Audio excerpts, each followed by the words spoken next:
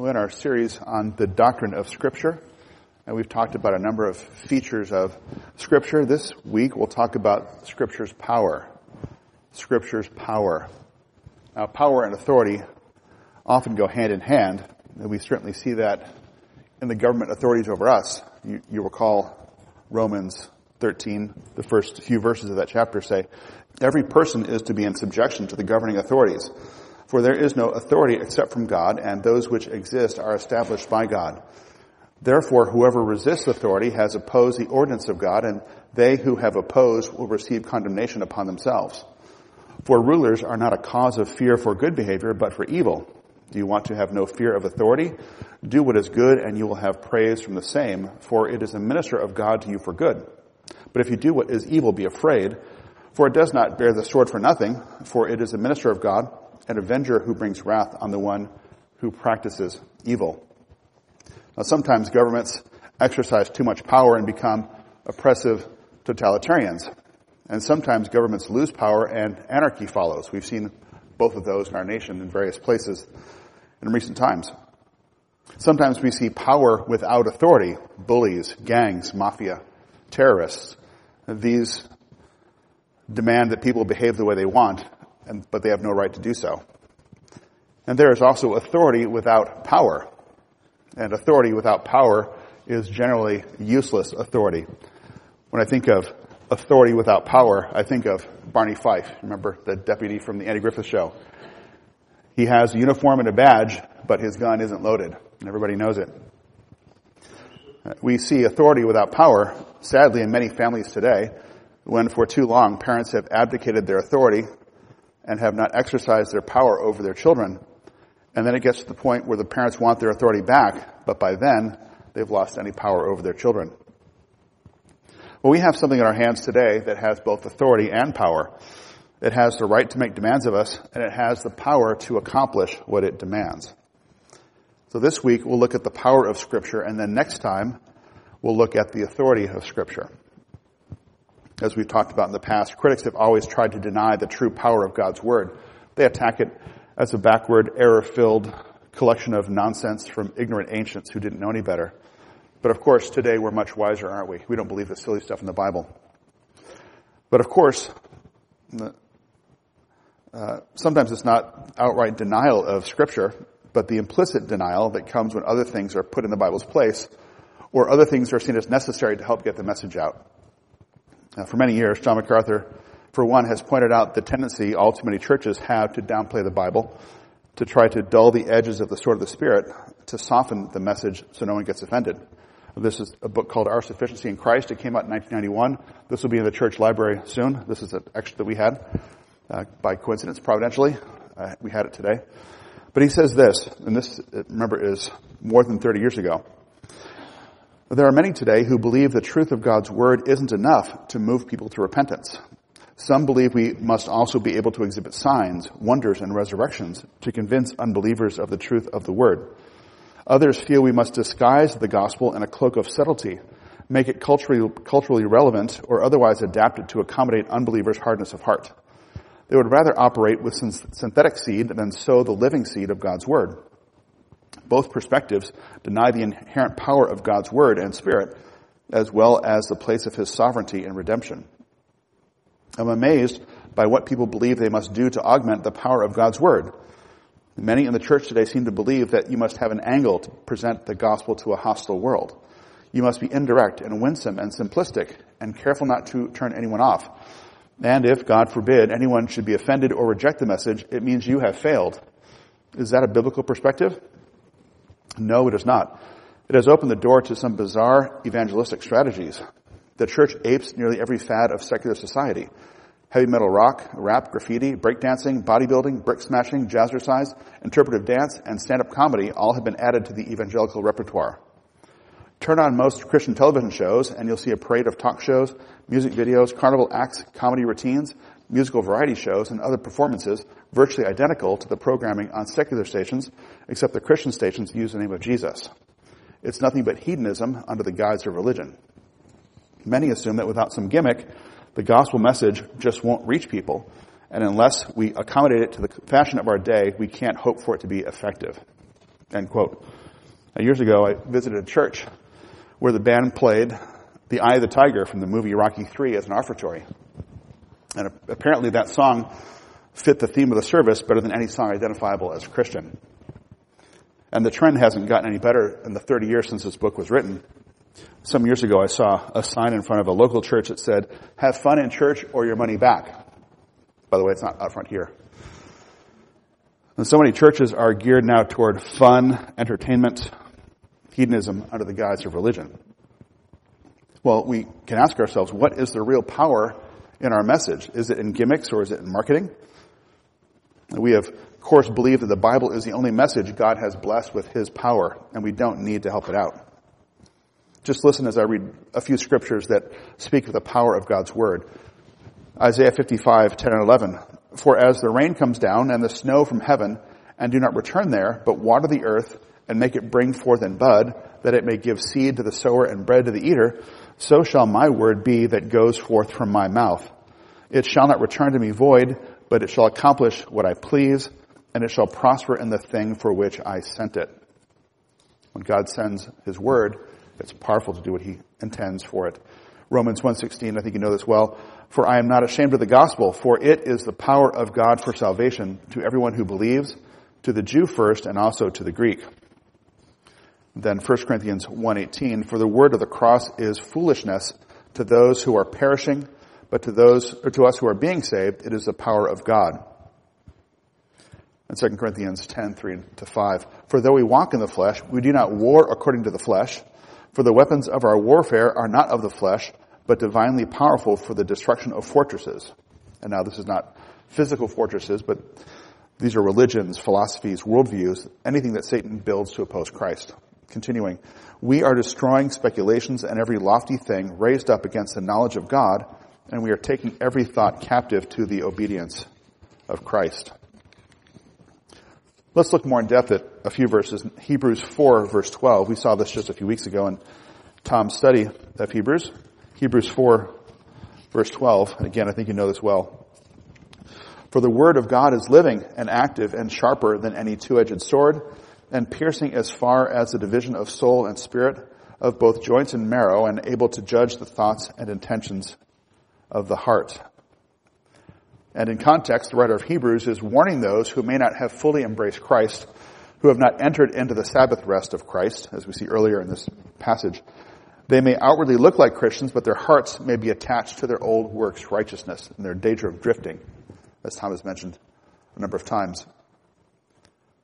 But these words of Hebrews 4:12 are true for us as well. Hopefully none of us are drifting like some of these people here in this letter. But we all need this verse to remind us of what God's word is. The word, it says, judges, it condemns, convicts, and converts. It is living, not just some dead words written centuries ago. It is active. It has energy. It moves. It's not static. The word is sharp. It pierces and cuts. Think of a scalpel with which a surgeon can open you up and look inside your body and see what's really going on.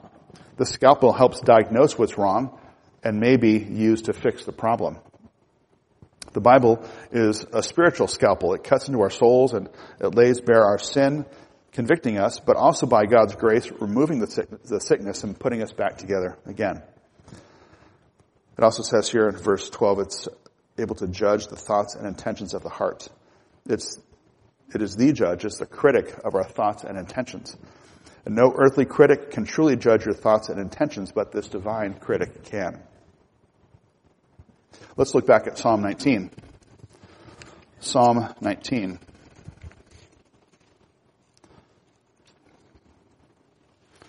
We'll focus on verses 7 to 11. There's a pattern here in these verses. We have a name for the word, and then what the word is, and then what the word does. We have a name for the word, what the word is, and then what the word does. Verse 7. The first half of that verse says, "The law of the Lord is perfect, restoring the soul." Here, God's word is called the law, and it's perfect, and it restores the soul. It means it's without flaw. Perfect. It restores the soul. And the soul here is like one of the psalmists, in many psalms, but listen to Psalm 42 verse 5. Why are you in despair, O my soul, and why have you become disturbed within me? For one who is in despair, who's troubled, who's disturbed, the word brings restoration. It restores the soul. Second half of Psalm 19:7. The testimony of the Lord is sure, making wise the simple. It is sure, it is certain, it is reliable, and it makes wise the simple. So the simple can humbly listen to God's word and gain wisdom. Verse 8 says, the precepts of the Lord are right, rejoicing the heart. They are right, they are righteous, they are without sin. And not only is it self-right, but it guides us into righteousness. It also rejoices the heart. It's something that following God's word makes us dreary and depressing. But it's just the opposite for the child of God. We rejoice knowing that we are walking in his way. So those who are gloomy Christians, they're probably not digging into the precepts of the Lord themselves. Second half of verse 8 says, the commandment of the Lord is pure, enlightening the eyes. The commandment of the Lord is pure, enlightening the eyes. It's pure, without error, without any stain. And it enlightens the eyes. Listen to Charles Spurgeon on this. He says, whether the eye be dim with sorrow or with sin, the scripture is a skillful oculist and makes the eye clear and bright. Look at the sun and it puts out your eyes. Look at the more than sunlight of revelation and it enlightens them. The purity of snow causes snow blindness to the alpine traveler, but the purity of God's truth has the contrary effect and cures the natural blindness of the soul. So we look at God's word, we stare at the light of God's word. Instead of blinding us, it gives us more insight, more knowledge, more purity. Verse 9. The fear of the Lord is clean, enduring forever. It is like pure, clean. It also cleans us, and it endures forever. This is not some how-to book that is a bestseller now, in the remainder bin for $2.99 tomorrow, and completely forgotten the day after that.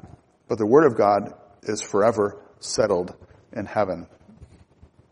And then the second half of verse 9 through verse 11 says, the judgments of the Lord are true, they are righteous altogether. So they are true, they are righteous, they are desirable, they are sweet. More desirable than gold, yes, than much fine gold. Sweeter also than honey and the drippings of the honeycomb. Moreover, by them your servant is warned. In keeping them there is great reward. So it warns us, and by keeping it, we are ourselves rewarded. So the power of God in his word does all this. It restores our soul. It makes us wise. It rejoices our hearts. It enlightens our eyes. It endures forever. It warns us, and it leads us into a great reward. One other passage to look at, just briefly, 2 Timothy chapter 3.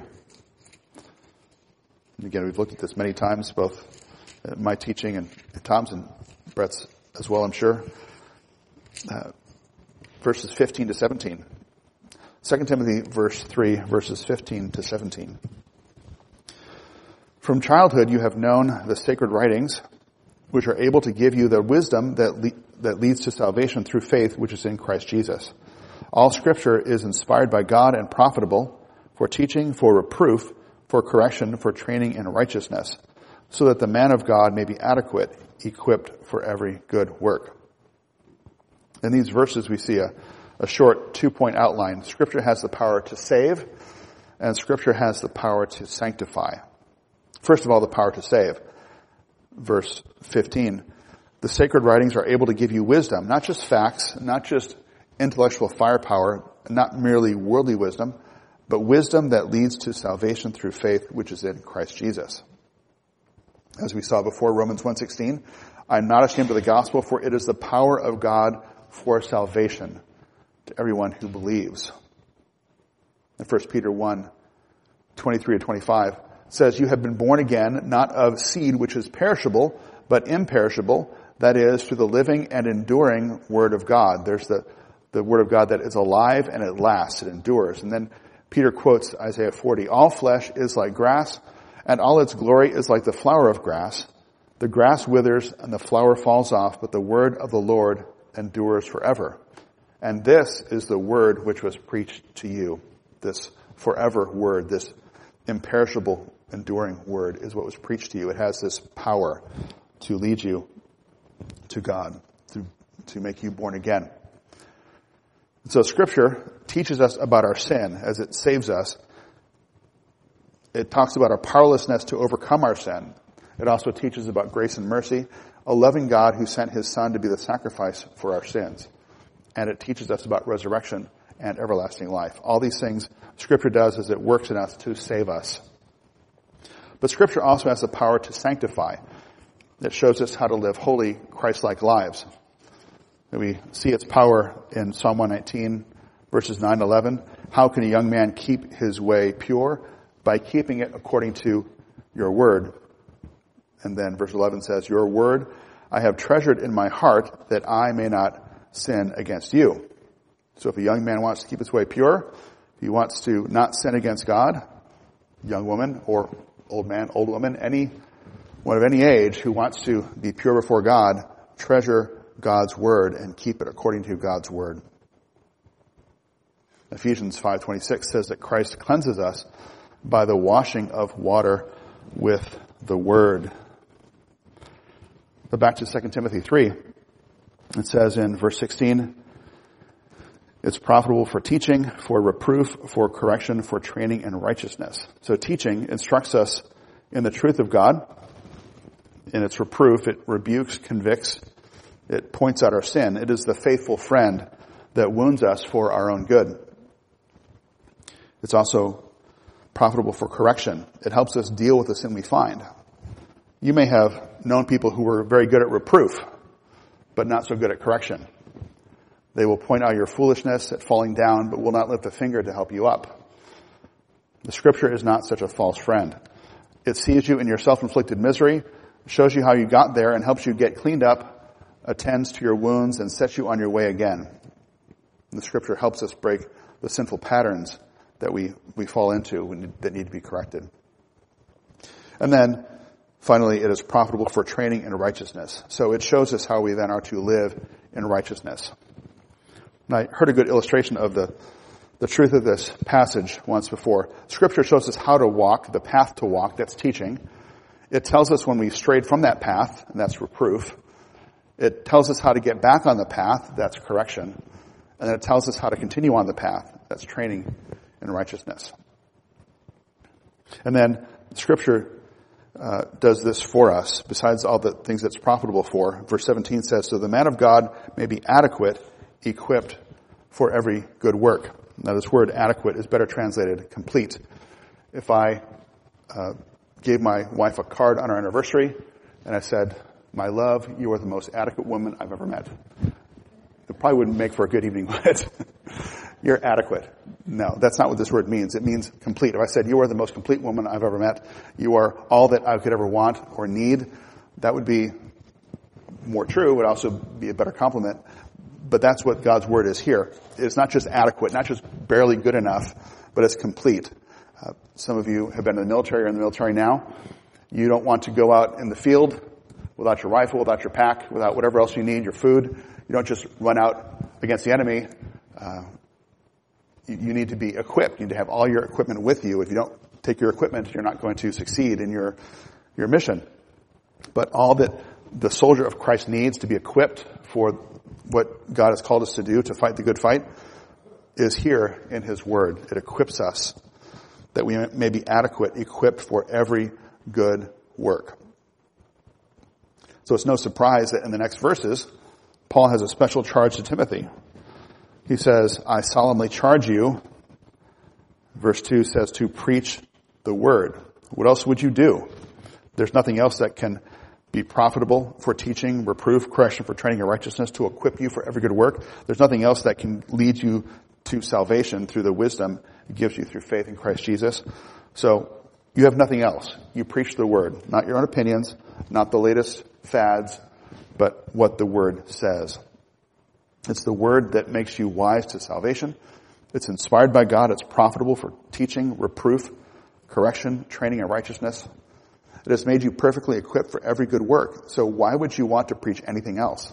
It would be foolish and wasteful to preach anything else. And if Tom or Brett or I start preaching things that are not God's word in this pulpit, you're better off going somewhere else or even staying home, because my opinions don't matter all that much. That's what God's word says that matters.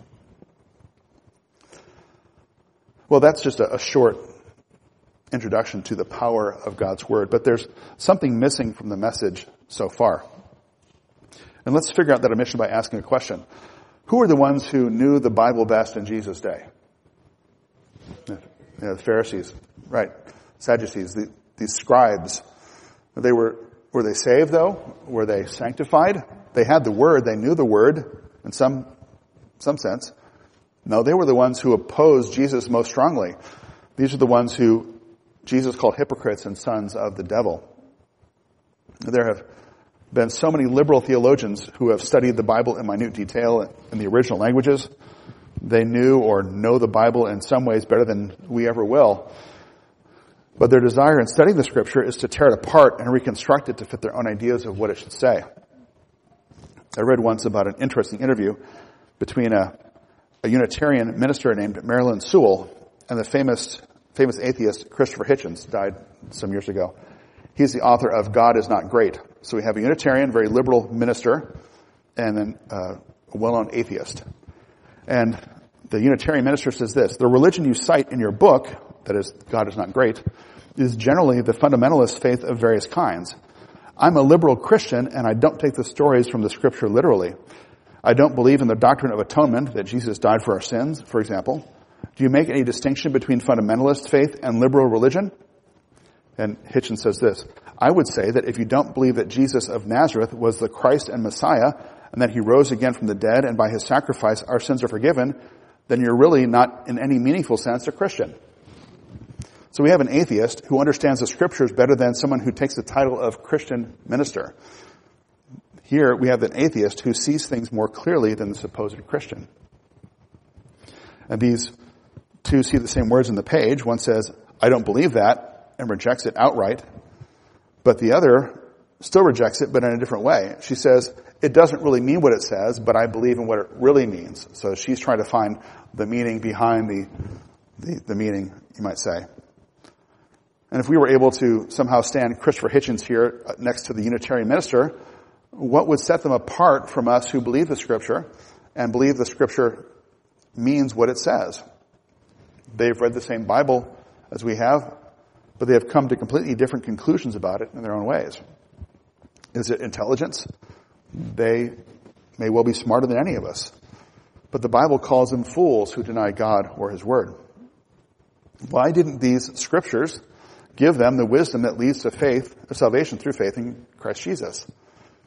Why is the word of the cross, in the words of 1 Corinthians 1:18, foolishness to those who are perishing, but to us who are being saved, it is the power of God? Where does the power in the word come from? There are a lot of books we could describe as powerful, even changed our lives. And looking at it as merely a work of literature, the Bible is powerful in the amazing stories it tells, but there are a lot of powerful stories out there. The difference is simply the Holy Spirit. Paul calls the Word of God the sword of the Spirit. And without the Spirit of God doing a work in someone's life, the Word of God will remain foolishness to them. They will remain blind in their sins. Without the Spirit, there's no hope that the Scripture will give the wisdom that leads to salvation. So the Word of God is not some sort of automatic thing. If you read it, you're going to instantly be saved. But we have to have the Spirit of God work with the Word of God to touch our hearts and redeem us. 1 Corinthians 2:14 says this: the man without the Spirit does not accept the things that come from the Spirit of God, for they are foolishness to him, and he cannot understand them because they are spiritually discerned. Martin Luther put it this way: in worldly and external affairs, which pertain to the livelihood and maintenance of the body, man is cunning, intelligent, and quite active. But in spiritual and divine things, which pertain to the salvation of the soul, man is like a pillar of salt, like Lot's wife, yea, like a log and a stone, like a lifeless statue, which uses neither eyes nor mouth, neither sense nor heart. No prayers, no supplications, no admonitions, yea, also no threats, no chiding are of any avail. All teaching and preaching is lost upon him until he is enlightened, converted, and regenerated by the Holy Spirit. We'll turn to Romans chapter 8. Romans chapter 8.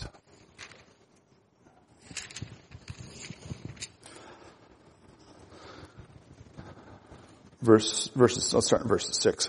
The mind set on the flesh is death, but the mind set on the Spirit is life and peace, because the mind set on the flesh is hostile toward God, for it does not subject itself to the law of God, for it is not even able to do so. And those who are in the flesh cannot please God.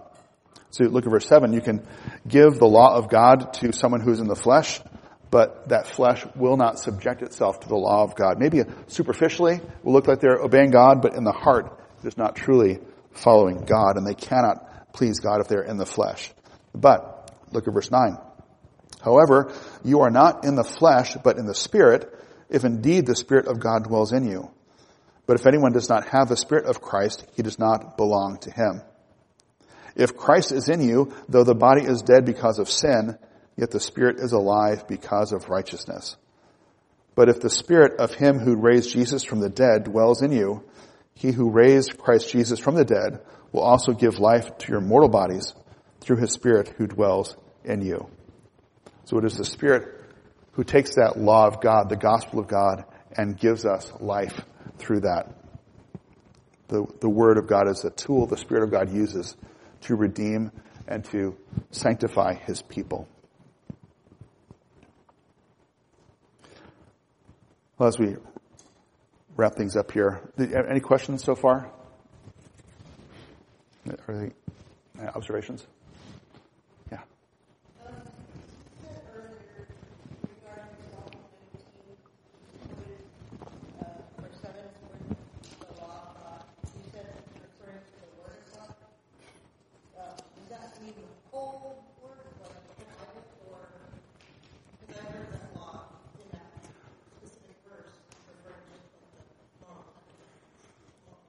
Sure. Yes and no. That's a difficulty. The word law is used many times of the scriptures, and sometimes it's more narrow focused, talking just about the law of Moses, say the Ten Commandments, or more broadly say the first 5 books of the Old Testament, sometimes of the whole Bible. And that's where when we're looking at the whole of Psalm 19, obviously, when it was written, there was no New Testament. There wasn't most of the Old Testament written yet. But we see the law in that sense, in a broad sense, is that the word that God has called us to follow. So we look at the other terms used of the law, or of God's word, the law, the testimony, the precepts, commandment, and so forth, the fear of the Lord. The last one. Those all speak of the fullness of God's revelation to us. Let's put it that way. So, while in the narrowest sense, it could refer to the Ten Commandments, say, or the law of Moses, it does refer to all the things that God wants to teach us, and by which he restores our soul, he makes us wise, rejoices our heart, and so forth. Good question. Let's just look at a few things as we wrap up. First of all, if anyone has not trusted Christ for salvation, I challenge you to read the scriptures and find out what they say about Christ and salvation, and pray that God would open your understanding and show you the truth. And talk to any of us here, Tom or Brett or myself, someone else in the church. Ask, how can I be saved? Where can I look in the scriptures to understand God's word and believe in Christ and get the wisdom that leads to salvation, which is through faith in Jesus Christ? But for those who already know Christ, ask yourself, are you taking advantage of the power of Scripture? Look at James. James chapter 1, verse 25.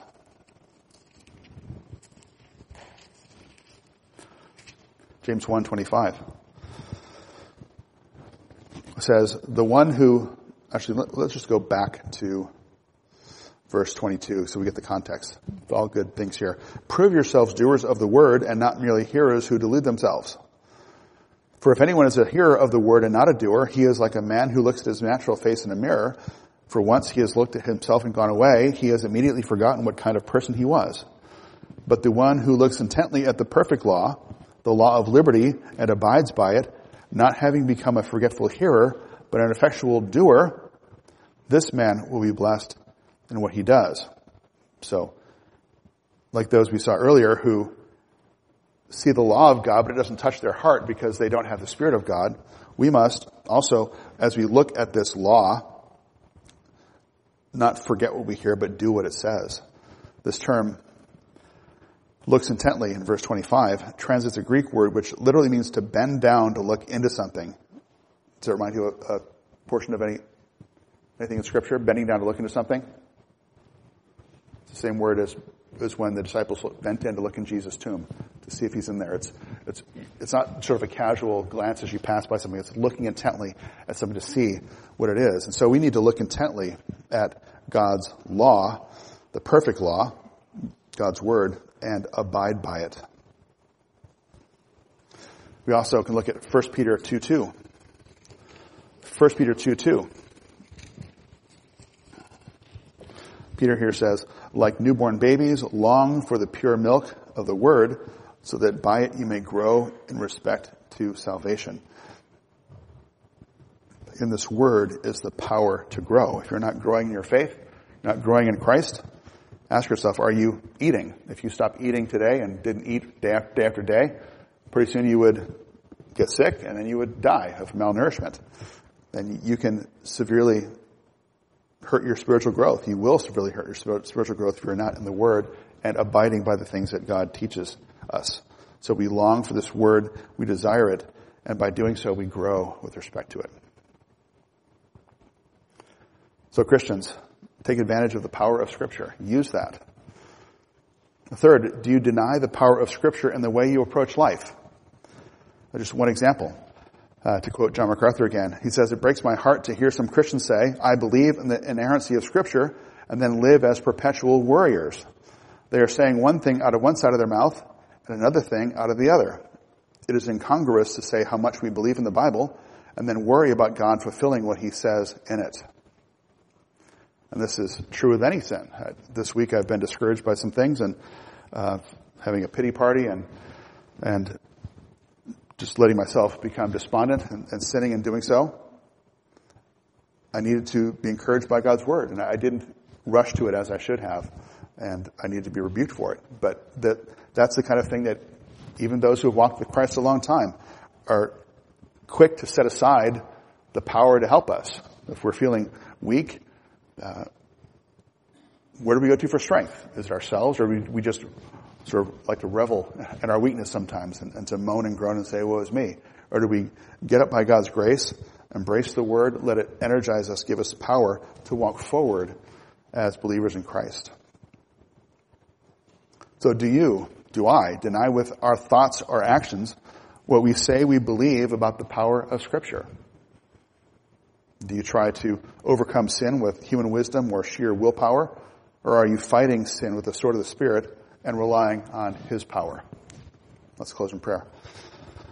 Father, we do thank you for this word you've given to us, and I confess my sin and not following it as I should, not letting it purify me, letting it encourage me, letting it make me more like Christ, letting it grow me in respect to salvation. I have not longed for it as I should, and I know that we could all confess that at times we do not long for it as we ought to. We long for other things, the husks, the promises of the world. We do pray that you would help all of us to long for this word more diligently, more faithfully, more fully. We also pray for your Spirit to touch our hearts, especially those who don't know Christ today. May this be the day of salvation for them. We pray for that week after week for those we love in this body. We know there could be those who have come for many years who really, truly have not come to faith in Christ. We pray that you would use your word in a mighty way today, whether it be for those who don't know Christ or who do know Christ, that all of us, by understanding the power of the word and asking the Spirit to apply the word to us, that we would all become more like Christ. In whose name we pray. Amen.